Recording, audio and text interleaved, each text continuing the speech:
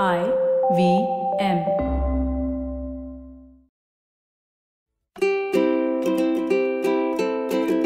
Hello and welcome to the Habit Coach Podcast, the bite-sized podcast filled with quick and easy actionable habits. Remember, great habits create that awesome life. I am Ashton Doctor, your habit coach. And today's fun fact of the day has to do with photocopiers. Did you know that arthritis led to the invention of the photocopying machine? Chester Carlson was a physicist, an inventor, and even a patent attorney. And he invented the Xerox photography, or photocopying, in 1938.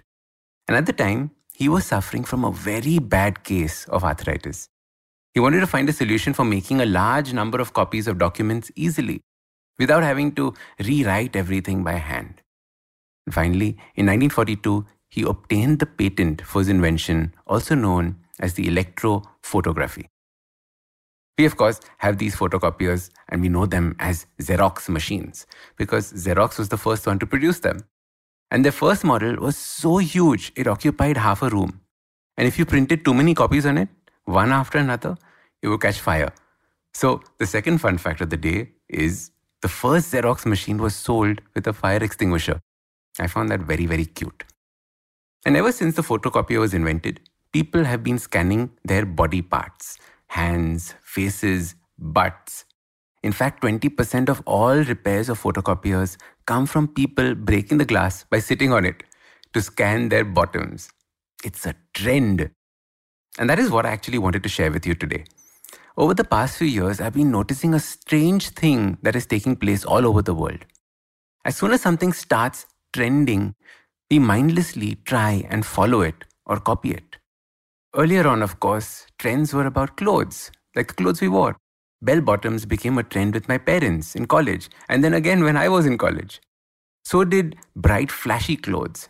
Right now it's those high-waisted pants and baggy jeans. And notice how everyone appears to look the same wearing this new trend. We follow a trend and we are basically copying what someone else has done.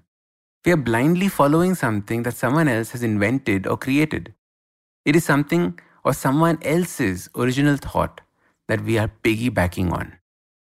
On the social media today, there are two big ways in which this idea of copying exists. The first is copying people's knowledge, almost word for word, and sharing it as your own. Because it's so easy to repackage something original and claim it as your own. An idea that probably took someone else months of their life to research and understand is copied in 3 minutes. Now, let's forget about the ethics behind doing something like this, since ethics are personal and no judgment there. But I want to talk about the injustice we do to ourselves by copying. I remember as a student taking all the notes from my friend Farshid in school and getting them photocopied. He would work hard by writing things down in class, going home and making notes from the textbooks, and I would just blindly photocopy them. In college, it was my friend Purna, and in MBA, it was Kamlesh. They did the hard work, and I did the copying. As a result, they were always in the top 10 of the class, and I was in the bottom 10. They had understood the material while I was just copying, and as a result, I never became a good student. I never improved in any of the things I copied. After all, it is the effort that you put in that is paying you back. So many people are now giving free advice online, on nutrition, on exercise, on finance, on business, having not done these things themselves, or not having read a single research study about what they're talking about. Not only is this dangerous for the people consuming the information, but it prevents the copying person from growing. Similarly, the other really disturbing thing is the way reels are trending on Instagram. One person makes something brand new with their own voice, their choice of music, their idea of a dance or an activity, and then we just blindly copy it. Now, of course, we might add our little own twist to it, but you have not created something that is uniquely you.